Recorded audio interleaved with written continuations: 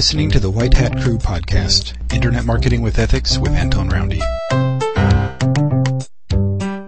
Why you need to know the irrelevant things about your target market. To write persuasive sales copy, you need to know your target market. Obviously, you need to know how your product can help them. And it clearly helps to understand their deeper reasons for wanting the solutions your product offers. But to maximize sales, you also need to know things about them that have nothing to do with your product. Back in October, in a post titled 4 Ways to Increase Profits, I introduced one reason why you need to know more. Quote, "One reason you want to know the irrelevant details is that they can help you find places to reach customers. For example, even if your product has nothing to do with politics, if your buyers are mostly conservative Republicans, guess what?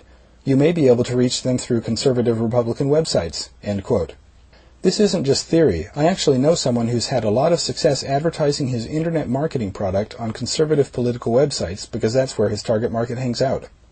Over at Neuromarketing Today, Roger Dooley introduced another way to use irrelevant details to increase conversions. Quote, "It turns out that there's a way to make your own claims more believable and those of your rivals less so. Research at Michigan State University studied the Barack Obama is a Muslim and John McCain is senile beliefs, which informed people of most political persuasions would agree are false." And then Roger quotes, "The research suggests people are most likely to accept such falsehoods both consciously and unconsciously when subtle clues remind them of ways in which Obama is different from them, whether because of race, social class, or other ideological differences." End quote, and I'm back to quoting Roger. McCain supporters who were asked to indicate their race on a demographic card found it 77% likely that Obama was Muslim versus 56% without the race priming, by which he means asking them the question about their race.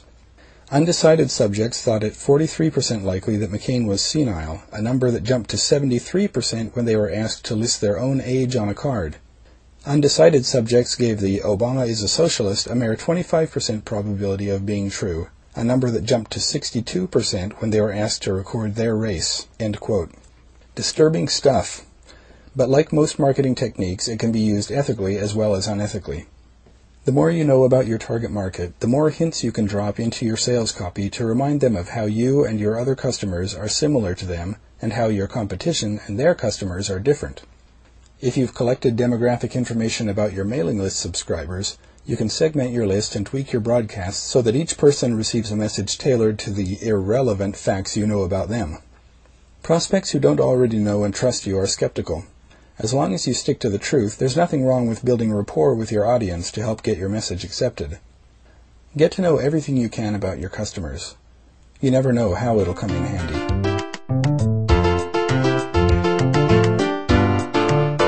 We'd love to hear your thoughts about this podcast. Post a comment on our blog at whitehatcrew.com/blog.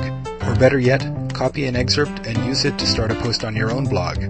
You'll find links for sharing our content with your friends at the bottom of each post. And whatever you do, take action on what you learn.